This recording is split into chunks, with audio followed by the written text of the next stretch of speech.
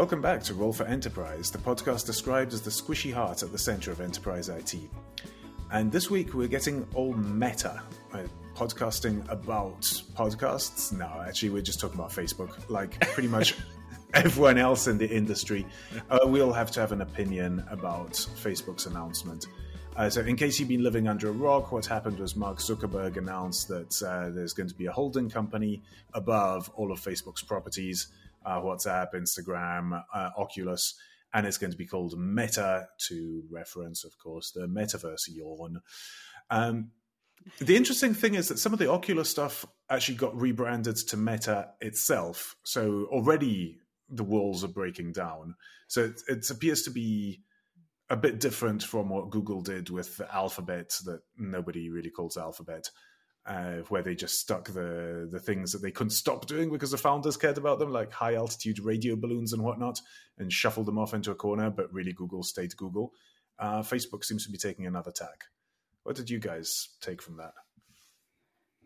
It's a bit part of their like antitrust and all this highlighting that they're coming under. I mean, okay, they're going to do like Alphabet did, where then now they'll be can't sue Facebook if Facebook is that them. Exactly. Don't call Mark. He runs Meta. Call the person who runs Facebook. But the more interesting thing here is how everybody's congratulations to that person's promotion. Yeah, exactly. Yeah, that is a horrible promotion. But it's just like metaverse everywhere. I mean, everybody's gone completely metaverse crazy, absolutely everywhere. I mean, it's unbelievable. Speaking as someone who read Snow Crash back when it was just a year or two old and blew my mind in the 90s, has anybody else actually read the book? The metaverse was not a roadmap. It was a horrible, hellish dystopia. It was used to criticize some trends that were already emerging in 90s IT, let alone now. Yes, but Fahrenheit 451 was not actually meant to be burning down regular books, and yet here we are. Oh, Lord. I compare it more to the Matrix. We'll just be hooked into the metaverse, and then it's like red pill or blue pill. What are you taking? What are you taking? See, that I could get behind if it could all be cool and wear mirror shades indoors and have long floor brushing leather coats and whatnot. But all of the demos that they showed is super lame. Why don't you go to a cubicle farm or a meeting room, but in VR? And let me look at my computer with my email inbox, but in VR. Wait, what? I think the most interesting one was Microsoft, although like it kind of creeps you out, but it's makes sense where, we're all on video. So okay, you're all, to the audience out there, you're only going to hear this in voice, but we can see each other, where I could turn on my video, you see me, but then somebody could say like, yeah, you're going to see only my avatar, and their avatar gets projected. Now, that's going to feel weird to me if I'm on camera and I'm talking to somebody's avatar, but at least you see facial expressions. I don't know. Like at first I thought this won't make sense. And then I thought, wait a second, it will make sense because I will get the facial expression. I will be able to like read the room a bit, but it's still so awkward. Maybe we're the wrong generation for all of this. I don't know. I mean, I feel like there's like elements of promoting body dystopia like layered into this, right? Is my avatar gonna, are all the avatars gonna be like super cute? Do avatars not get pimples? What goes on here, right? And like certainly today, and thank God our listeners can't see us here. Like I kind of rolled out of bed and rolled up to my podcast here, so I'm not in any way camera ready. But send your avatar next week. I could send my avatar, and there's an appeal to that, of course, because certainly my avatar does not have to put on her makeup. But I actually worry about what this does to the minds of people long term, in the same way that an Instagram filter is going to slowly break everybody's soul. But then this is consistent with Meta. Yeah. And that's like, I noticed with Zoom, when I upgraded my webcam at the beginning of the pandemic, like we all did, I realized that Zoom had a feature that it was using to smooth skin and stuff like that. And when I had a high-res webcam, it looked really weird. I looked like a wax model of myself, so I had to turn that off. And I was like, wait a minute, what else is going on in the processing pipeline here? So it's a little bit like that. But on the plus side, think of it this way. If your avatar has some good resting animations, you could send the avatar to the meeting and then you could walk away and the avatar will just, like NPCs in video games, sort of nod along sagely. I think Microsoft had a vision of that at Ignite, but no one put it together. Where they mix like Context IQ along with their metaverse piece, along with Viva, which is AI, and then boom, you don't need to be there. Your avatar just starts doing work for you. I think the vision is coming together. I predict in 2 metas you'll have a working buddy with you. That's my prediction right there. So I would just say, when I was at IBM, thank you for that, Mike. When I was at IBM, I decided to roll out Second Life meetings. Now, this was 2004. Linden Labs, Second Life meetings. Everybody had to go create an avatar and go meet by the virtual 8-bit fountain. I don't even know. And like it was comically cataclysmic. Like it just, How would you tell them all apart with their blue shirts? True. You're right. And khaki pants, yeah. You're right, because IBM did go heavy into Second Life at some point. Because I remember being on some projects, and like half the projects were all like Second Life type of projects, and yeah, maybe ahead of its time. I don't know. Like, I don't know. The thing I wonder, is this all going to fizzle out? Because it's starting to invade now the corporate world. Yeah. And by the way, this week there was like a huge conference in New York. I don't know if you guys heard about it, like NFT New York City. And it was all like metaverse talk NFTs. I mean, I don't know that it's going to die down. I think maybe we're, I hate to say it, so old that we don't get it. Maybe. I don't know. Nike's getting concerned with those NFTs, aren't they? I saw where Nike came out and they're trying to trademark some items. So I think it's interesting. They're afraid they're going to miss out. Yeah, they're afraid they're going to miss out because Chipotle launched the store in Roblox. So I don't know if anybody what who does has. That mean? So Roblox is like a virtual world. No, so, I know that, but what's a virtual Chipotle? Yeah, and you could go get virtual burritos, and it crashed the site for 3 days. 3 days they were down. Virtual burrito. I don't know. People want was that what took it down Roblox? It was the Chipotle. That's what I heard. That it was the Chipotle store that everybody went to it, and it just like boom down 3 days. I mean, we should just give up. I think we're just too old. None of it makes any sense anymore. We're done. Well, the one positive thing about virtual food is you're not going to get sick. So good for Chipotle. Now they've solved their problem of salmonella in their chicken. So good job, Chipotle. You solved that. Well played. Now, the thing that bothers me about all of these stories is just the blandness, right? I've already aged myself by referring to the 90s, so let me do that again.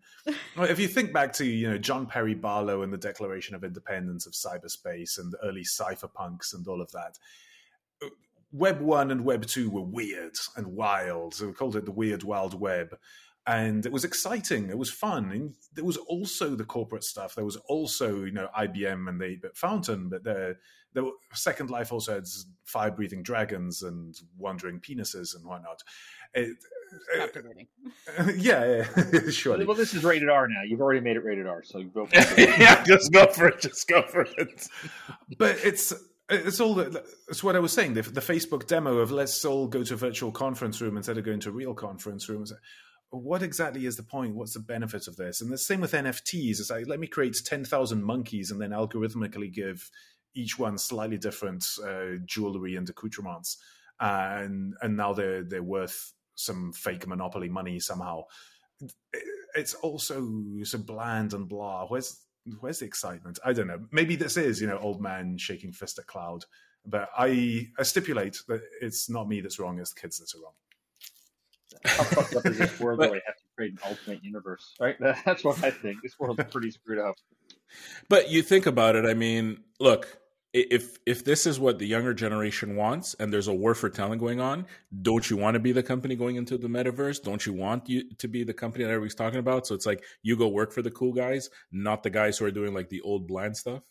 So I just have to say, I just spent 2 days at a company filled with young people. It was very confusing. And I won't say any more about it, but I will say that it was very abundantly clear to me in this post-COVID world that what these young people wanted was actual burritos, not virtual burritos. And they wanted to hang around in the office cafe and do the little young people at a company flirty burrito eating thing, which was very, very nostalgic for me. It super took me back.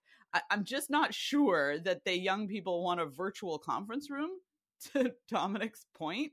I think they actually, I think we might be trying to map to them our version of what they want, which should, in our minds, coincide with what will create a profitable outcome from their productivity.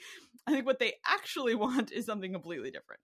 Yeah, which speaks to one of the other companies that jumped on the metaverse bandwagon this week was Tinder.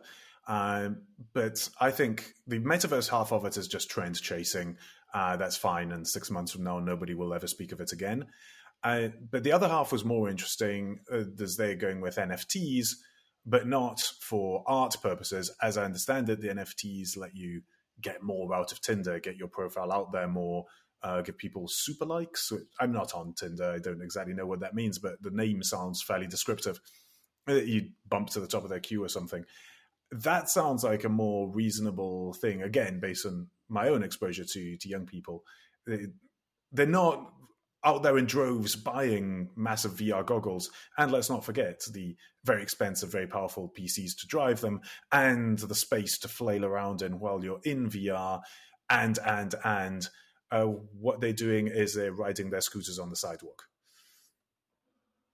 Yeah, I think it does make sense there. But hold on. How many of you have heard about Web3? Like, how out of tune are we? Present. Right? You have. So this decentralized web built on blockchain. I hate it. You hate it. Yeah, but wasn't there like a bunch of people that didn't understand like Web 2.0 and then it just took off? Like if you think about the early days of the internet, how people were like, yeah, that's just a fad. And then Amazon was selling like books and everybody's like, oh, those guys are never going to make money. And now here we are. So yeah, but that's a fallacy that just because a bunch of people don't understand it, that therefore it's going to be successful. There's also a bunch of stuff that people don't understand and dies an unloved death, like Segways. But I think they're doing like a lot of stuff, right? So if we take okay, take Segways. Hold on a minute, hold on. I fucking love that Segway. I tried riding one about 6 years ago and almost broke my neck in Atlanta. They suck. I'm glad they died. They're super fun to ride as a tourist gimmick. I was in Rome over the long weekend just now, and there are Segways zooming around Rome, and it's super fun. And I would never own one. But at one point, people were talking about redesigning cities around the Segway. This smells like the same. I don't know. I don't buy it. I don't buy it because there's a lot of people developing, a lot of brain power being put into it. So I don't buy it. It's not like a university project where it's just research like quantum computing. You know, I think this has some serious legs, right? And it all starts from unlike Microsoft's avatars, which don't have legs. Yeah, that was awkward. That was awkward. I'll admit. Yeah. So let me take a contrarian view just for grins, because it's my understanding we shouldn't all agree on this podcast. I once actually read a fascinating article about the people who are still on Second Life, right? And so one would argue that Second Life should be shut down. Harry Potter Wizards Unite is shutting down in 3 months, but Second Life is going strong. And the question was, why? And what was interesting was that the people that were on Second Life were actually not typical, I think is probably the generous word for it. There were people that had physical impairments that prevented them from going water skiing who were on Second Life going water skiing. There were people that had like autism spectrum disorders that felt that they could be more interactive in that context and had built a community that was operating according to rules that were different than our physical space typically does. And it was fascinating that there's actually an ability to be more inclusive in certain ways in these other contexts. I don't know that virtual meeting rooms with virtual whiteboards are exactly the answer to that. But what I do notice is that increasingly people are able to raise their hand with that hokey little Zoom button in the rooms that I'm in. And that allows you to actually get a word in edgewise with a group full of people who never shut up. And so maybe there's places where this leaks into the way that we actually function. I absolutely hope so. And it's the same thing that we've spoken about before with virtual events, which suck, but giving rise to hybrid events, where there's an in-person component with the hallway track that we all miss. And there's also a possibility for remote participants to join in. And we're all still in the space of figuring out what that looks like so that you're not just, as you say, the passive watcher of the YouTube stream but you're able to raise your hand on Zoom and someone's keeping an eye out for that. I'll be chairing a panel in London next Tuesday. Please, you should come. Which is run along those lines. So we'll have people on stage, we'll have people in a live in-person audience, and we'll have people attending remotely, and everyone gets to ask questions, and we'll be trying to straddle that divide. And that's the sort of thing that I hope we get to keep longer term, not just for the duration of the current unpleasantness. And if this metaverse stuff leads to that, and it lets people, go water skiing or visit Machu Picchu or what have you, who would not have otherwise been able to have those experiences, or join the dance party without having to arrange childcare, insert your own desired outcome here, then I'm for it. If it just results in we replicate bland cubicle farms, but now we all have to have $1,000 goggles and $2,000 PCs to access them, that I'm against. So I'm against Zuckerberg doing it. I wish someone else would do it better. When you say like walking around Machu Picchu, you know what I think of? I think of Google Maps and everything they've like mapped out. They're like moved to cardboard and all that. And I've played with cardboard devices. They're I have a thing up there. Yeah, they're damn cool, And yeah, you think of all the companies that have missed this, but have they missed it? I mean, is it going to be one way or another? I don't know. I mean, or were they just early? Are these the Blackberries of the metaverse, and someone will come out with the iPhone at some point? Yeah, and I don't think Facebook is the iPhone. Let's put it that way. No, despite their head start with Oculus. No. I think there's more to be said about HoloLens and like the work applications around HoloLens than Oculus. Before we go to that, the thing about Facebook, we have to understand they're losing their market, right? Like this young generation isn't using Facebook. Yeah. So I just want to touch on that real quick. So, I think that's a big reason they're trying to morph or evolve, and they should evolve. I mean, they're doing the right thing by trying to evolve. But let's remember they're a legacy social network. Yes, they are, and their user base is getting older, getting up there in age. They don't have that young base, so this is what they're really trying to do. Sorry, Mike, go ahead. No, they are, but I think they're not like kids are not going to go there in droves, right? That's you got to do something cool for kids to go there in droves, or for the and I don't think we're the ones who are going to put on Oculus headsets and start to meet each other in the metaverse. So I don't think it's the fit is right for the audience. But that's the thing. If VR didn't take off in the past year, when we've all been locked up at home and doing nothing but buying electronics off of Amazon and desperately looking for some way to entertain ourselves, when is it going to take off? We had a new game, a new Half-Life game from Valve, and even that didn't move the needle. And Half-Life has been feverishly expected since Half-Life 2 dropped. Everyone's been looking forward to Half-Life 3. And even that didn't move the needle. And I think the problem is exactly what you said. It's who's the user.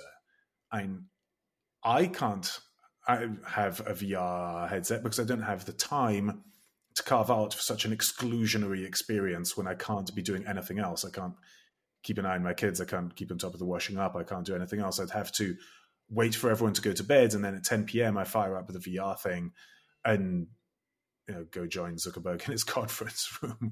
I don't know. It's not attractive to me.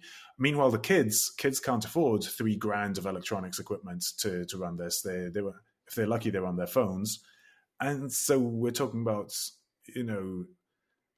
single, and probably young male, living alone with a bunch of free time and a bunch of disposable income. I think that market's probably tapped. It's gamers, they're a market, but they're a finite market. I mean, I think that the notion of augmented reality, or the kind of what you can do with that quarter of your brain that is not doing the washing up at that moment in a I would say low. Listen to podcasts, more podcasts.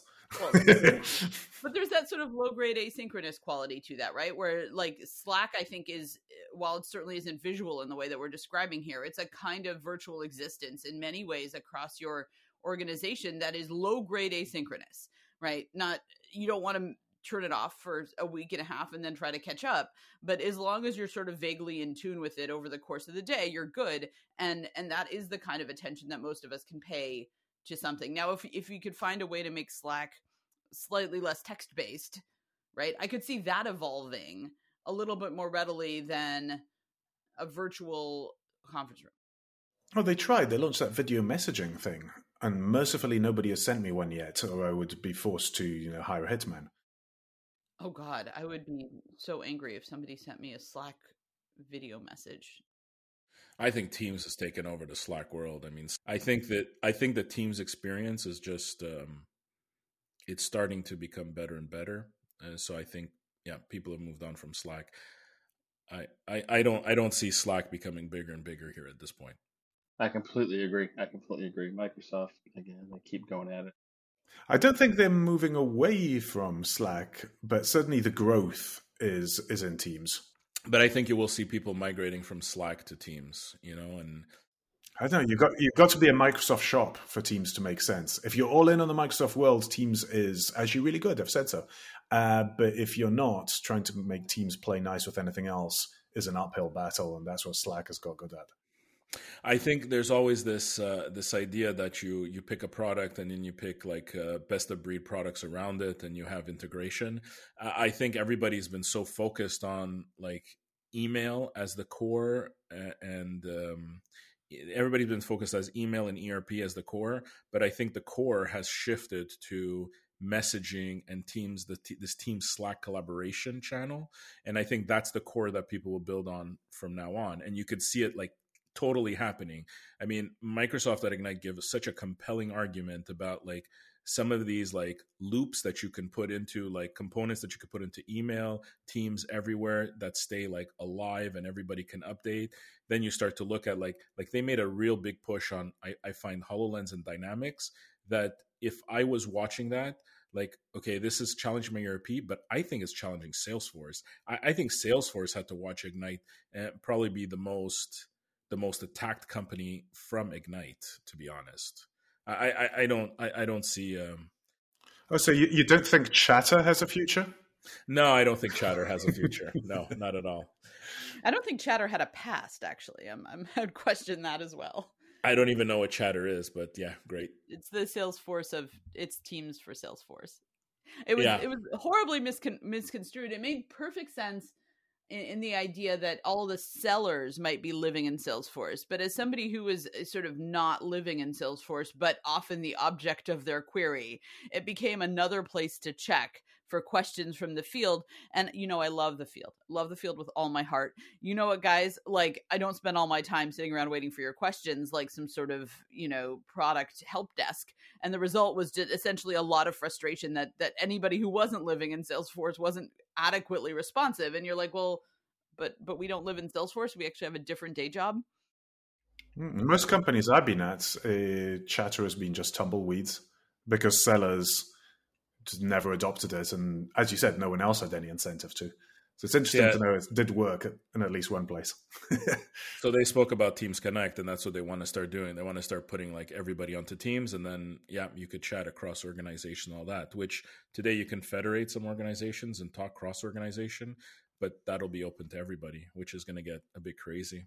And you can do that in Slack. So here's a product opening in the market, someone to build a proxy that lets you plug a Slack into a Teams instance. Yeah. Why would Microsoft make that happen, though? No. It would have to be a third party. Yeah. But I think Microsoft would block the third party, to be honest. You would never keep up. Like, what would happen would be a feature race that would never build enough APIs to keep up with it, right? And that would eventually take it down, right? The antitrust is definitely coming from Microsoft, though. I mean, it won't be long. The antitrust is everybody... always coming from Microsoft. I bet there's like a group of people at Microsoft just there's like, where's it coming from this week, right? No, not like Google, not like Amazon, not like Facebook. I think. Microsoft's got off lightly with the last round of antitrust. Yeah. But I'm sure they are still stinging from the olden days. Yeah, they've still got consent decrees and stuff, right? Yeah. That's how you get corporate policies, scar tissues from past trauma. Yeah, that's right. By the way, I realized that I've become a complete Microsoft fanboy. But okay, it competes with Dominic's Apple fanboydom, so that's okay. That's good. I'm a universal skeptic, so there you go. Balance us all out. That's great. Although I have to say, I'm loving my LG panel. I have to write up a review. Well, so we've decided pretty much nothing except that we're old and possibly out of touch. But So let's move on. We did have a couple of other topics. There was an interesting acquisition that was done this podcast, Ali, which is Walmart made an acquisition and bought Botmock, which does low-code, no-code stuff. What an amazing acquisition. We speak all the time about these companies making these technology acquisitions. And Mike, you've said it often, right? Every company's a technology company, but this acquisition I think is powerful. I mean, you're building your grocery cart, and you want to add via voice, right? Add milk to my grocery cart. I mean, how about conversational speech, right? A bot that says, hey, Zach, you already have milk in there. Hey, Zach, you normally buy 2% milk. Or, hey, Zach, this is on sale. Or, hey, Zach, if you tried almond milk, right? Now you can advertise. There's some revenue coming in, right? But normally to build something like that, we all know, I mean, well, I don't know if everybody knows, but it takes a while and it's very difficult. And I spent some time in contact center at Cisco and advanced services. I know what it takes. It takes a lot of scripting, a lot of effort. You never really get it right. It really hasn't been right. I mean, we've all leveraged these botnets from these different companies where we've interacted with them and they're horrible. But this no code format is amazing. They can build this in days, 2-3 days. They can build this as opposed to 2-3 months if you're lucky, more like a year to 2 years. Pretty powerful. Mike, what do you think? Walmart is either genius or going to end up being like absolutely stupid on this one. But yeah, I mean, look, you're bringing together kind of the best of all worlds. They're in a war for not only people, so they need like the good people, but probably with their competitors, they're probably all looking at this, all using the same tool, and they need an advantage. So, I don't know how much of this, Zach, is like they were worried that Amazon would acquire them or one of their other competitors, and then it moves into like a cloud offering as a feature and they can't go there. So it's interesting, but like, yeah, low code and no code will go around on everything, by the way. I mean, there's no doubt about that. Everybody's going to make development so much easier, no matter what you're going to call it. That's how I see it.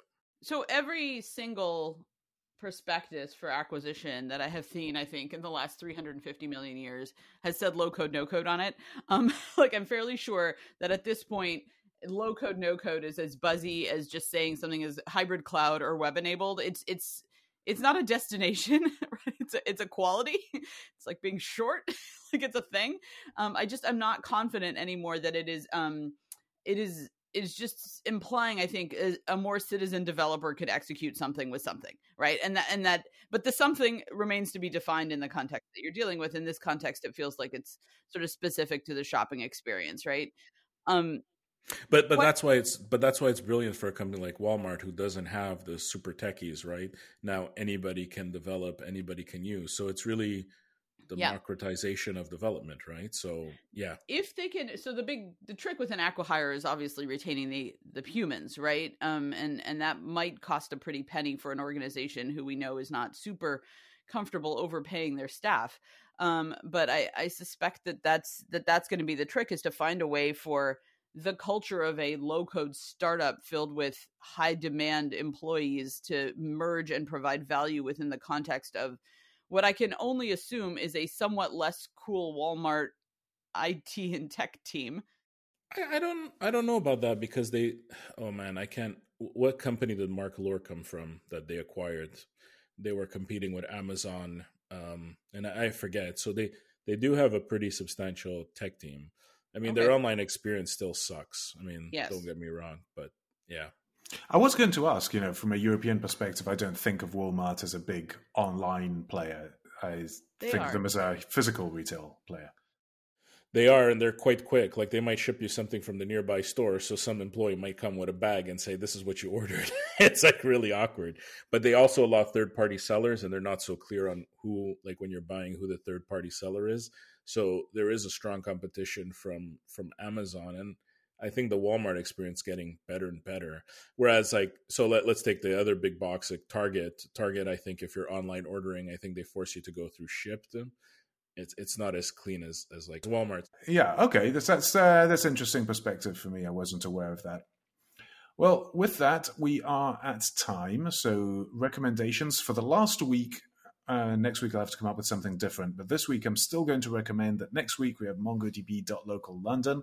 It's a hybrid event, as I said before, in person and online. But if you're in London or the London area, do come on down to Battersea next Tuesday. There's a registration link and a 50% discount code in the show notes. If you do come, make yourself known to me, and I don't know, I'll find some swag or something. Anyone else have any recommendations this week? I think I made a recommendation on Oura Ring for a while. They're coming out with a new version. I'm quite excited. Like everything that I want to change, they're going to change. Nice. So they've given existing users like $50 off, and now they've given us the opportunity to extend that to other people. So I'll drop the link in the show notes. Anybody who wants to pick up an Oura Ring and get the $50 off, it's coming out sometime mid-November. So in a couple of weeks here. Courtesy of Mike. Yep. I by the way, I cannot wait for that ring. I absolutely am going to order that, Mike. I got your email, so good. If I can, mine is a little interesting. So I stumbled upon this drone racing league, DRL, and it's on NBC Sports and NBC, and it's this league, and it's been going on for 4 or 5 years, and they race like 1 week in Tennessee, and they go in these coliseums, and they're empty, right? And they have this big course, and it's just amazing. And I thought to myself, this new era of sports, right? Whether it's EA Sports or drone racing, is crazy to me. And these are, people 18 to 40 years old, and they're sponsored by, big name sponsors. And it's really wild. So I'll put it in there. I don't know if you guys have seen it, but DRL, Drone Racing League, it is crazy. Like I just sit there and watch it for an hour and not even realize it. It's wild. So do you know there is an esport group that went public like last week through a SPAC, of course, but esports are like huge and people are like watching this stuff. I don't get watching somebody else play a game, but yeah, apparently people do. So once again, we are old and that's there you go. The theme is true. Yeah. I don't have a recommendation apart from the fact that I will say after the first couple weeks of returning to real life, I strongly recommend 3-dimensional real humans and in real environments where you can actually see people and interact with them and not necessarily only type and Zoom. So real life, still going strong. I'll try that out next week and let you know how it goes. If I have to retreat into a closet and gibber to myself. There is a little of that. Well, thank you all for listening. As ever, we will talk to you again next week. You can follow the show on Twitter at Roll4Enterprise with the number 4 or on our LinkedIn page. The link's in the show notes. The theme music is by my good friend Renato, and you should definitely send us suggestions for topics, guests, and or NFTs that you particularly favor. Talk to you next week. Thanks, everybody. Thank you.